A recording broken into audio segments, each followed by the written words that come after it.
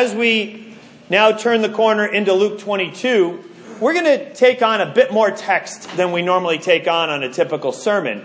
But this sermon, as Ben has already mentioned, is not a typical sermon today because we will be studying out the Lord's Supper itself. And so it presents a perfect opportunity for us to look deeply into the Lord's sermon and then to be able to celebrate the Lord's Supper at the end of the sermon. And so we'll be doing exactly that. And so join with me now in Luke 22, and I'm going to be taking on the entire passage of the setting of the Lord's Supper, which is verses 1 through 38. In a couple spots along the way, so that I don't forget after the fact, I'll stop a couple times just to explain a couple things to help us have the scene set rather well for what it is that Luke has given us here in this text. Now, the festival of unleavened bread, called the Passover, was approaching. Those are actually two separate events that are linked together. The festival of unleavened bread begins 1 week prior to the Passover, and it's the time in which all leaven is to be taken out of the house. And it's a grand ceremony marking the remembrance of the greatest day in the history of Israel. The day that they were released from bondage, the day that they understood that God really did hear them and heard their cries, not only heard them, but delivered them through the Exodus. The great freedom that they were able to celebrate, that's this kind of raucous, astounding dinner/celebration that all Jews would look forward to every single year. And it's at this great liberation remembrance that the culmination of that week-long festival is the Passover. We know from Exodus 12, the great event of the angel of death passing over God's chosen people who decided not only to trust in him, but to obey him. And in doing so, they were spared, but the Egyptians were so then kind of defeated by the great works of God that they relented of the slavery of God's people and set his people free through that Passover celebration. And at that Passover, each family was to sacrifice a Passover lamb, which they would then eat, ready to run for the great emancipation that awaited them. And so the Passover lamb was still in effect. As a matter of fact, Passover was such a big deal at this time that there was an administrator, actually the governor who followed Pontius Pilate. His name was Cestius. And when Nero, who became emperor, was really trying to press down hard on the Jews, Cestius tried to convince Nero that these Jews are kind of a big deal. And their ceremonies are a really big deal. I don't know if you want to intervene with them. And to prove it, he decided to take a census of how many Passover lambs and how many people gather for the Passover celebration during the Feast of Unleavened Bread. And around 64, 62 AD, at a time when Christians were about to be persecuted, Cestius took this census and he found that 265,000 lamb were sacrificed at the temple during the Passover, during the Feast of Unleavened Bread that particular year. And that his best estimate was that 2.7 million pilgrims flowed into the city of Jerusalem during that time. So it's in this setting where Jerusalem is, the population is multiplied some 20-fold. It's probably by 100,000, now 30-fold even, perhaps, as it is now really busting at the seams with all of these pious pilgrims coming to be able to celebrate the liberation that has been theirs. It was the great caution of the Old Testament, do not forget. Because over and over, the apostasy of God's people came from forgetting. And this feast of Passover, of the unleavened bread, was meant to be a continual remembrance for them to ponder and contemplate and celebrate the great deliverance that was God's. So this is where we are in this very time. And the chief priests and the teachers of the law at this time were looking for some way to get rid of Jesus. The assassination plot continues, for they were afraid of the people. Then Satan entered Judas, called Iscariot, one of the 12. A rather provocative phrase, right? That Satan entered him. It seems as though that it is not some sort of an idea that Judas is not, in other words, portrayed as an innocent pawn in this game where Satan is the one who is now just using him. But rather, repeatedly throughout the Gospels, he is shown as one who was more than willing to be complicit in this use of Satan for ultimately the betrayal of Jesus. And Judas went to the chief priests and the officers of the temple guard and discussed with them how he might betray Jesus. They were delighted and agreed to give him money. He consented and watched for an opportunity to hand Jesus over to them when no crowd was present. So it's an ominous beginning to what is really an amazing celebration.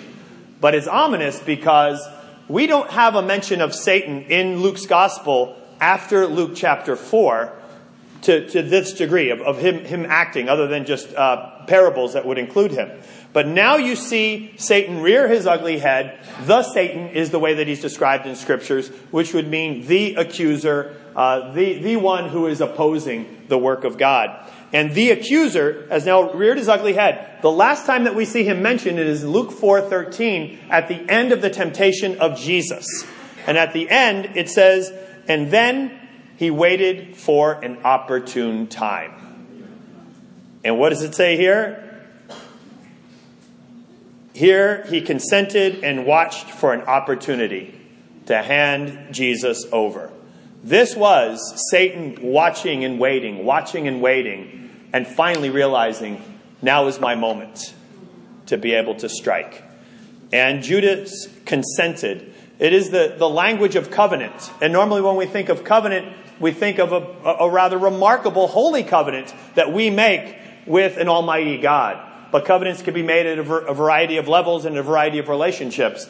And here you have a covenant between Judas and the chief priests, and Judas and, sadly, the very will of all darkness and evil and Satan himself. Then came the day of unleavened bread, on which the Passover lamb had to be sacrificed.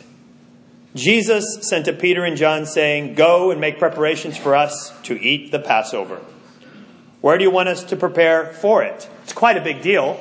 Think about Thanksgiving, your birthday, and Christmas all rolled into one, and then multiply it by a few times. And that would be all of not only the magnitude, but the preparations with the bitter herbs, with the lamb, with the wine, with the right occasion. All of that to be made just right. Plus, unlike Thanksgiving, where the best that we've got is, okay, we're going to go around the table and everybody say what you're thankful for, that there is a whole dialogue of reteaching where a certain son would say, why is this night different from every other night? And then the father or the patriarch of the family at that point would then go on to teach about the importance. And there'd be a series of repeated questions. Plus there'd be a week-long excitement celebration where leaven would be hid by children throughout the home. And the mother or the father would then take and light a lamp and look through all the little corners of the home, trying to find that leaven to be able to remove any leaven, any impurity that was in the house. And all throughout that week was also a time where the whole house was preparing, the whole family preparing itself to be able to receive the Passover feast in a worthy manner, with all leaven being taken out of their hearts and out of their homes. And it all comes together at this moment where now Jesus says to them, a bunch of guys, go and prepare this great meal. He replied, how do we do this? Well, as you enter the city, a man carrying a jar of water will meet you. Now, 2.7 million people crushing in together, hustle, bustle, back and forth. You think, well, can I go off of something better than that? But it is something rather unique, because men would have carried water in a kind of a leather pouch, whereas only a woman would really be understood to carry water in a jar in this sort of fashion along the way. It would be like, on a rainy day, seeing a bunch of guys with, earth-colored umbrellas of some sort or another. But then there's this one guy with like a pink umbrella with flowers all over it along the way. It wouldn't be so hard to spot that guy. He's the guy to go talk to. He'll set things up for you. Now, why this little kind of detail that all the Gospels want to make sure that we know about? I believe it is because despite events now looking like a railroad train heading down the tracks of Jesus' betrayal and ultimately his suffering and his death, to know that from the very start of it all, Jesus is in control. This has not come out from underneath his sovereignty.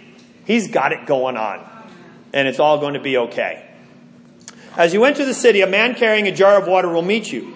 Follow him to the house that he enters, and say to the owner of the house, the teacher asks, where is the guest room, and where I may eat the Passover with my disciples?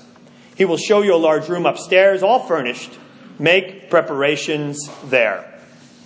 Now, most homes would only be one story. Certain homes that are a bit nicer would have 2 stories. But to get to that second story, the stairs would be on the outside. They hadn't really engineered indoor stairs in most of the homes. And it would be usually quite a nice room that would be available to them. And as you would sit down for this Passover where they would make preparations, there would likely be a square table with one end of the table being open for the host to be able to sit. That would be Jesus. And then seated around the table would then be of greatest importance, so the guest of honor would then be at his right, on the kind of the right flank of the table. The second of honor would be then first seated on the left, and then so on, back and forth, until you fill in all sides of the table. And this table would have likely been with Jesus sitting at the head, and then on the sides would have been 4 disciples, 4 disciples, and 4 disciples. All along the way, as they were sitting there, you would no doubt be thinking to yourselves, where do I stack up in the pecking order, giving the clarity of seating? It's a very shame, honor-driven society, and this is all about honor at this very moment. And so it's very difficult to not be keenly aware of where you stack up based on where you sat. And based on where you sat may have been Jesus actually arranging it, or it may have just been the way that they came to the table at that very moment. We're not exactly sure, but it will peek out later in some of the dialogue that they have while they're sitting around this dinner table. They left and they found things just as Jesus had told them. They prepared the Passover. When the hour came, Jesus and his apostles reclined at the table. Don't think of a dining room table as you have it. We've talked about this before. But seating in a first century table would have been a table that was only just a couple, maybe 18 inches high. You would be reclining kind of on your side, and reclining perhaps on your left arm, eating with your right as you would eat in that fashion. There probably would be pillows to make it easier. Remember back in the story in Luke 7 of the woman who comes into the home and she's able to wash Jesus' feet as he reclined at the table. Well, it's not that she kind of dug under the table and found his feet and washed them. Your feet are not under the table. Your feet are sticking way out in the way that this dining setup is arranged in a first century setting like this. So, by the way.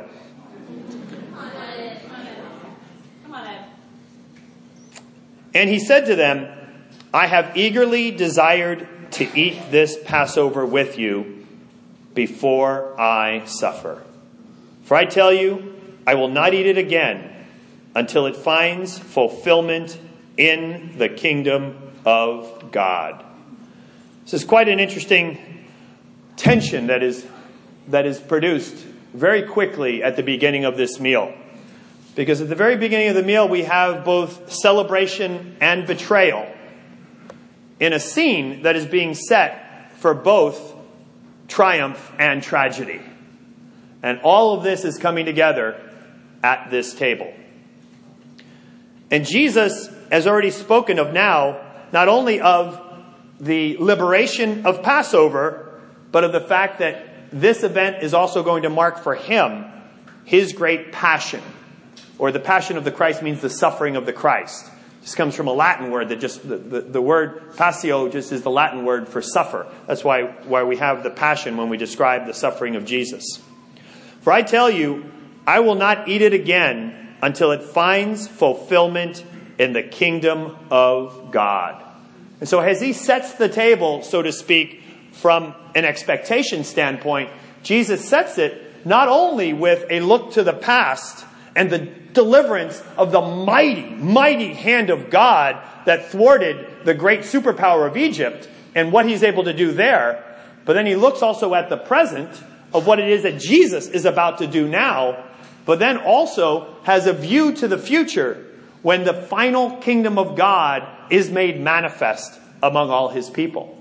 And even moments from now, as we share in this Lord's Supper ourselves, we likewise do so recognizing not only the great power of God and his deliverance, as is made clear through historical events that God has brought us, even the great Exodus and that lineage of God's people where we find ourselves, but we in the here and now live also having had the additional liberation, the liberation from the power of sin.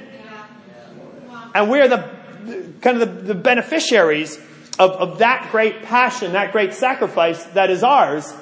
But we live not just in celebration of our freedom here and now, but we really live for one day to be able to share in this celebratory meal with Jesus himself, when all things are made new, and all of this will really be as God has always intended, when the end has come, when the fulfillment of all things is brought to bear. After taking the cup, he gave thanks and said, "Take this and divide it among you, for I tell you, I will not drink again from the fruit of the vine until the kingdom of God comes." In a normal Passover meal, it's also called a Seder, the elements of the Passover meal. During a normal Seder, the events as they go according to protocol, there are 4 cups of wine that are shared during the meal. And this may have been one of the early cups. And during some of the early cups, you sing psalms, Hillel psalms together, before then the different aspects of the meal are brought forth. And every aspect of the meal is a teaching opportunity throughout that meal. And Jesus at the beginning sets the stage with giving thanks. He'll also take the bread and give thanks in a moment. And that word thanks in Greek, the verb is eucharisteo, where we now also have the word sometimes for the Lord's Supper as the Eucharist. And why is that? It's from this very phrase, the Eucharist, or the giving of thanks for the body and the blood. And he took the bread, gave thanks, and broke it, and gave it to them, saying, "This is my body given for you. Do this in remembrance of me." In the same way, after the supper, he took the cup. And now while there was the cup earlier, it's just one of the many cups, one of the 4 cups of the meal, but this is the definitive cup that he now begins to point to. After having now definitively looked at, I am the bread of life, and this bread is the sacrifice, this bread is my body, this bread was given over for you, this is my body given for you, the ultimate sacrifice, the great fulfillment of the Passover, of the deliverance of God, all of it coming together at this one amazing meal. And in the same way, after supper, he took the cup, saying, "This cup is the new covenant in my blood." Pregnant words all throughout for everybody sitting at that meal. They would have understood Jeremiah 31, that there was a new covenant that was coming. A new and powerful covenant where not would we be then following laws written on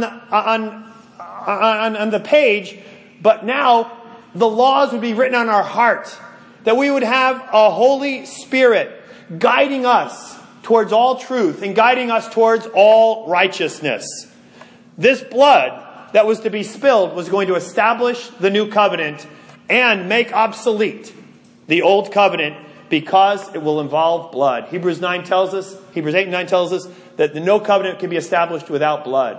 But for him to then say, "This is my blood, go ahead and drink it," that also would have been another bombshell for those 12 sitting around the table. Why? Because Leviticus 7:27, for example, has clear prohibition against any sacrifice where you would then take the blood of that sacrifice and drink it. The reason being is that Leviticus also tells us is that the life of the animal is in its blood. The life of the creature is in its blood. It is too sacred. And it is to be poured out, never to be consumed, ever, by one who is simply human and fallen and unholy. Here's the mind-blowing aspect of the new covenant. Not only are we to take of the body, only the priests did that in the Old Testament.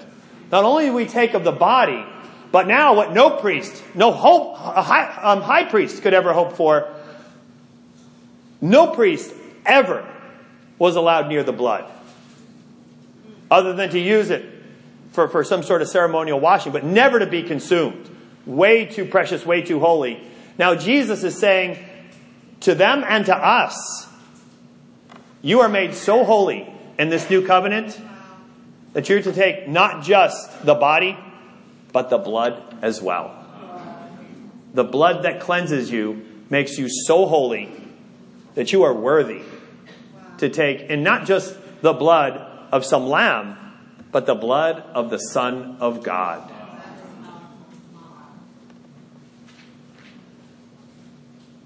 This cup is the new covenant in my blood, which is poured out for you. But the hand of him who is going to betray me is with mine on the table. The Son of Man will go as it has been decreed, but woe to that man who betrays me. They began to question among themselves which of them it might be who would do this. And think of the insecurity that you would have actually having that conversation one with another. Is it, am I the great betrayer of the Christ? Am I the one who's going to do this unthinkable thing? I can't even imagine how you would even broach it with one another as they would discuss among one another. Well, do you think it's me? How do you think I'm doing? Do you think I've got the ability? Maybe I've done it already. Could I have inadvertently done it? I don't know. But insecurity would be at a peak at this moment. Which makes it so odd about the very next phrase. A dispute also rose among them as to which of them was considered to be the greatest. Wow! That flipped pretty quick. Okay, so enough about whether I'm the betrayer or not. I'm kind of thinking maybe I'm really the greatest. And once the kingdom is made manifest, I'll probably be like the main guy. I mean, yes, Jesus is the main guy, Son of God and all. But after that, I'm thinking it's pretty much me. And whatever this world is going to be, I'm going to kind of be the guy. King of the world. Check me out. How could that be? But don't we see this in our own lives too? That when we become in any way self-reliant, or in other words, proud, pride has two sides of one single coin. And on one side of it is insecurity, and on the other side is this braggadocio arrogance. And sometimes we think, well, I'm insecure, and I think, well, maybe you're thinking badly of me, and that's not arrogance. That's just me actually wondering if you're really thinking badly of me. No, it's the same. It's just the symptom of the same issue. Yeah. That if we're not completely grounded in God, all of these things can rear their ugly heads. We become defensive when challenged rather than recognizing, wow, praise God that a brother or sister is being used right now to refine me for even greater godliness right now. Wow, thank you, God, for someone caring enough to intercede and actually mention something about what's going on in my life right this very moment. And then Jesus goes on to then teach them on this. But here's what's important to note. This happens at the same time that John 13 has happened. What is Jesus just... And John 13, 14, 15, 16 is all the discourse that Jesus has during this same event. John just captures it from a different angle. What happens in John 13? Well, this is what happens. Jesus, it says, at this great moment, knew the hour had come for him to leave the world at the Passover festival and to go to the Father. And having loved his own in the world, he now loved them to the end. The evening meal was in progress, this meal. The devil had already prompted Judas, the son of Simon Iscariot, to betray Jesus. Jesus knew that the Father had put all things under his power and that he had come from God and was returning to God. So he got up from the meal, took off his outer clothing, wrapped a towel around his waist. After that, poured water into a basin and began to wash the disciples' feet, drying them with a towel that was wrapped around him. Later on, he says, you understand what I've done for you? You call me teacher, Lord, rightly so, for that is what I am. But now that I, your Lord and teacher, have washed your feet, you also should wash one another's feet. I have set you an example that you should do as I have done. Very truly, I tell you, no servant is greater than his master, nor is a messenger greater than the one who sent him. Now that you know these things, you will be blessed if you do them. So that's the visual illustration that Jesus just gave them. And now this is the teaching. The kings of the Gentiles lord it over them, and those who exercise authority over them call themselves benefactors, do-gooders. But you are not to be like that. Instead, the greatest among you should be like the youngest, and the one who rules like the one who serves. For who's greater, the one who's at the table or the one who serves? Is it not the one who's at the table? But I am among you as one who serves. He may be saying this as he's on his knees washing their feet at this very moment. And you are those who have stood by me in my trials. Based on what he's about to say, it seems as though Jesus really appreciates this. You didn't cave, despite the pressures that were all around us. In verse 29, and I confer on you a kingdom, just as my Father conferred one on me, so that you may eat and drink at my table in my kingdom and sit on thrones, judging the 12 tribes of Israel. And now a very ominous tone changes. And we don't notice it so much in our modern English language, but if you're a first century speaker of either Aramaic or Greek, Jesus repeats the word Simon. Simon, Simon. In the first century, that's the way to put an exclamation mark on a sentence, without them having those kind of punctuation marks. That's how you did it. Think of Jesus' intervention of Saul on the road to Damascus. Saul, Saul, why do you persecute me? Think in Genesis 22, when Abraham has the knife over Isaac, what the angel of the Lord says. Abraham, Abraham. He's not just saying it because he didn't get his attention the first time. This repetition of the name is the way to help everybody realize, hey, no more distractions. This is huge, what's about to come out of my mouth next. So please, key into this, whether it's Saul or Simon or Abraham. Simon, Simon, Satan has asked to sift all of you as wheat. But I've prayed for you, Simon, that your faith may not fail. And when you have turned back, and by the way, you will turn back, strengthen your brothers. But he replied, Lord, I'm ready to go with you to prison and to death. Suddenly the conversation at the dinner and the atmosphere of the dinner table is as tense as it could imaginably be. Lord, I'm ready to go with you to prison and to death. Jesus answered, I tell you, Peter, before the rooster crows today, you will deny me 3 times that you know me. Then Jesus asked them, when I sent you without purse, bag, sandal, did you lack anything? It's back in chapters 9 and 10 when all this happened. Nothing, they answered. He said to them, but now, if you have a purse, take it. Also a bag. If you don't have a sword, sell your cloak, buy one. As it is written, and he was numbered with the transgressors. That's Isaiah 53. It's kind of a big deal that he is making it clear that he is the fulfillment of Isaiah 53. Jews wondered, was this referring to Isaiah? Was this referring to some other servant? Was this referring to the nation as a whole? Jesus makes it clear. No, everything in Isaiah 52 and 53, that's referring to me. And what I'm about to do is the fulfillment of the prophets, particularly Isaiah 53. And I tell you that this must be fulfilled in me. Yes, what is written about me is reaching its fulfillment. The disciples said, see, Lord, here are 2 swords. That's enough, he replied. Meaning that he wasn't talking about, all right, let's go and find like the best swords we can get. He was speaking figuratively. That before, no provisions were needed. But what's coming your way next? Yeah, you're going to need real preparations for what's coming your way. And so when they take him literally with, oh, hey, you know what? We've got a couple swords here for the 12 of us. Jesus is not saying, well, then that's enough for the 12 of you.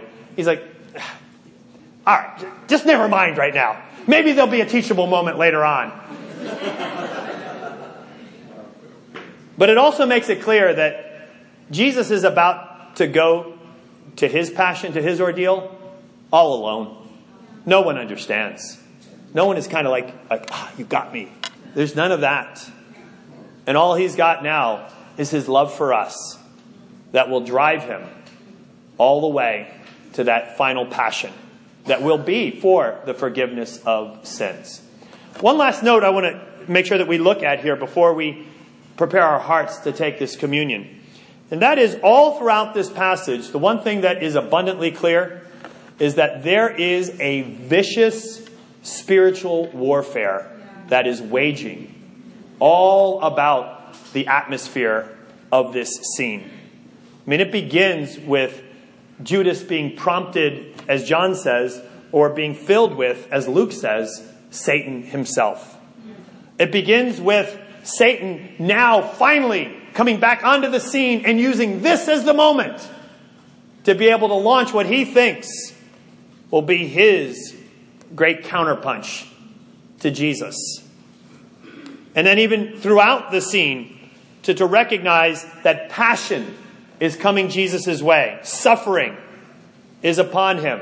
But this is all for a great and cosmic purpose. And that if Jesus is right and if Luke is right, this is talking about the most significant event in the course of human history, nothing less. The stage is set and we're discussing exactly that. And he wants us, as we take of the Lord's Supper, when we come together, he wants us to be keenly aware of what it was that happened at this first institution of the Lord's Supper. And that despite all that evil wants to bring, Jesus still provides a course of righteousness and deliverance. Even if we've had the bad week, even if we've had a Peter time, that he still nonetheless brings it our way. By the time that Paul writes about this, he does call us to take of this sacred remembrance, of this sacred ceremony, that we are to do it in a worthy manner.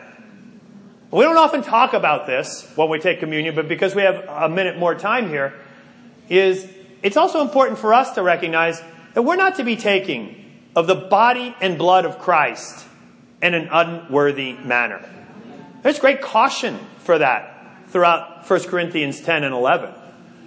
And to even put it this way, if you've, in a sense, broken fellowship and you've taken a path away from the Lord, then wait until you've really restored that connection with the Lord and with the body of Christ.